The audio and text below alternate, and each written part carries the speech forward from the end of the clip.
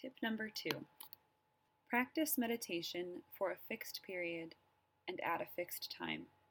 Otherwise, we would be putting our own convenience first. That would be a lack of mortification, and prayer without mortification is not at all effective.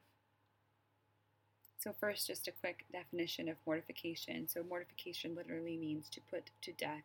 And when we take on different penances, like we do in Exodus, fasting, cold showers, we're doing mortification. We're putting to death our flesh, the desires, putting to death the flesh and our own will.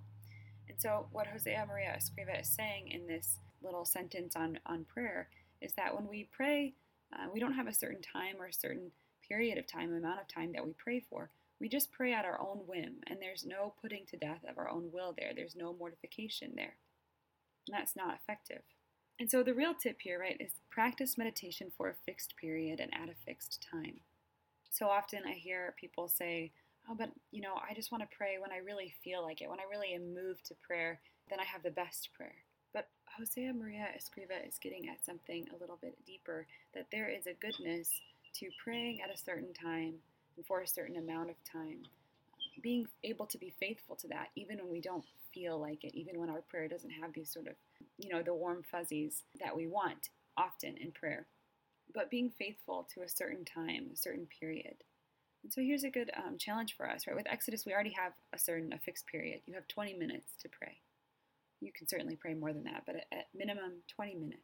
Try this week having a fixed time, not just when it's most convenient for me or when I have an opening in my schedule, but every day at 8 a.m. or noon or whatever time, but just pick a time and try to be committed to that for a week and see how that goes. There is a great fruitfulness of being faithful to a time and a place.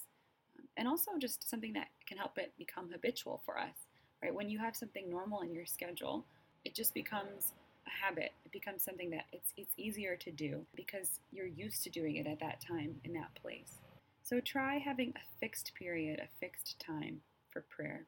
And in this way, we don't pray just on our own whim when we most feel like it, but we pray out of faithfulness to God, a desire to grow in faithfulness. If we only did things when when it was convenient for us or when we felt very moved to do it, there would be certain things that we would just never do, right? I'd never do my dishes if I only did them when I felt the great desire to do them. I'd have a sink full of dishes and my roommate would be unhappy with me. But if you just commit to doing the dishes before you go to bed at night, then they get done. And they're not sitting there just waiting for you to do them when you most feel like it. And so pray for a certain amount of time at a certain time and be faithful to that, be committed to it. Just see how that goes.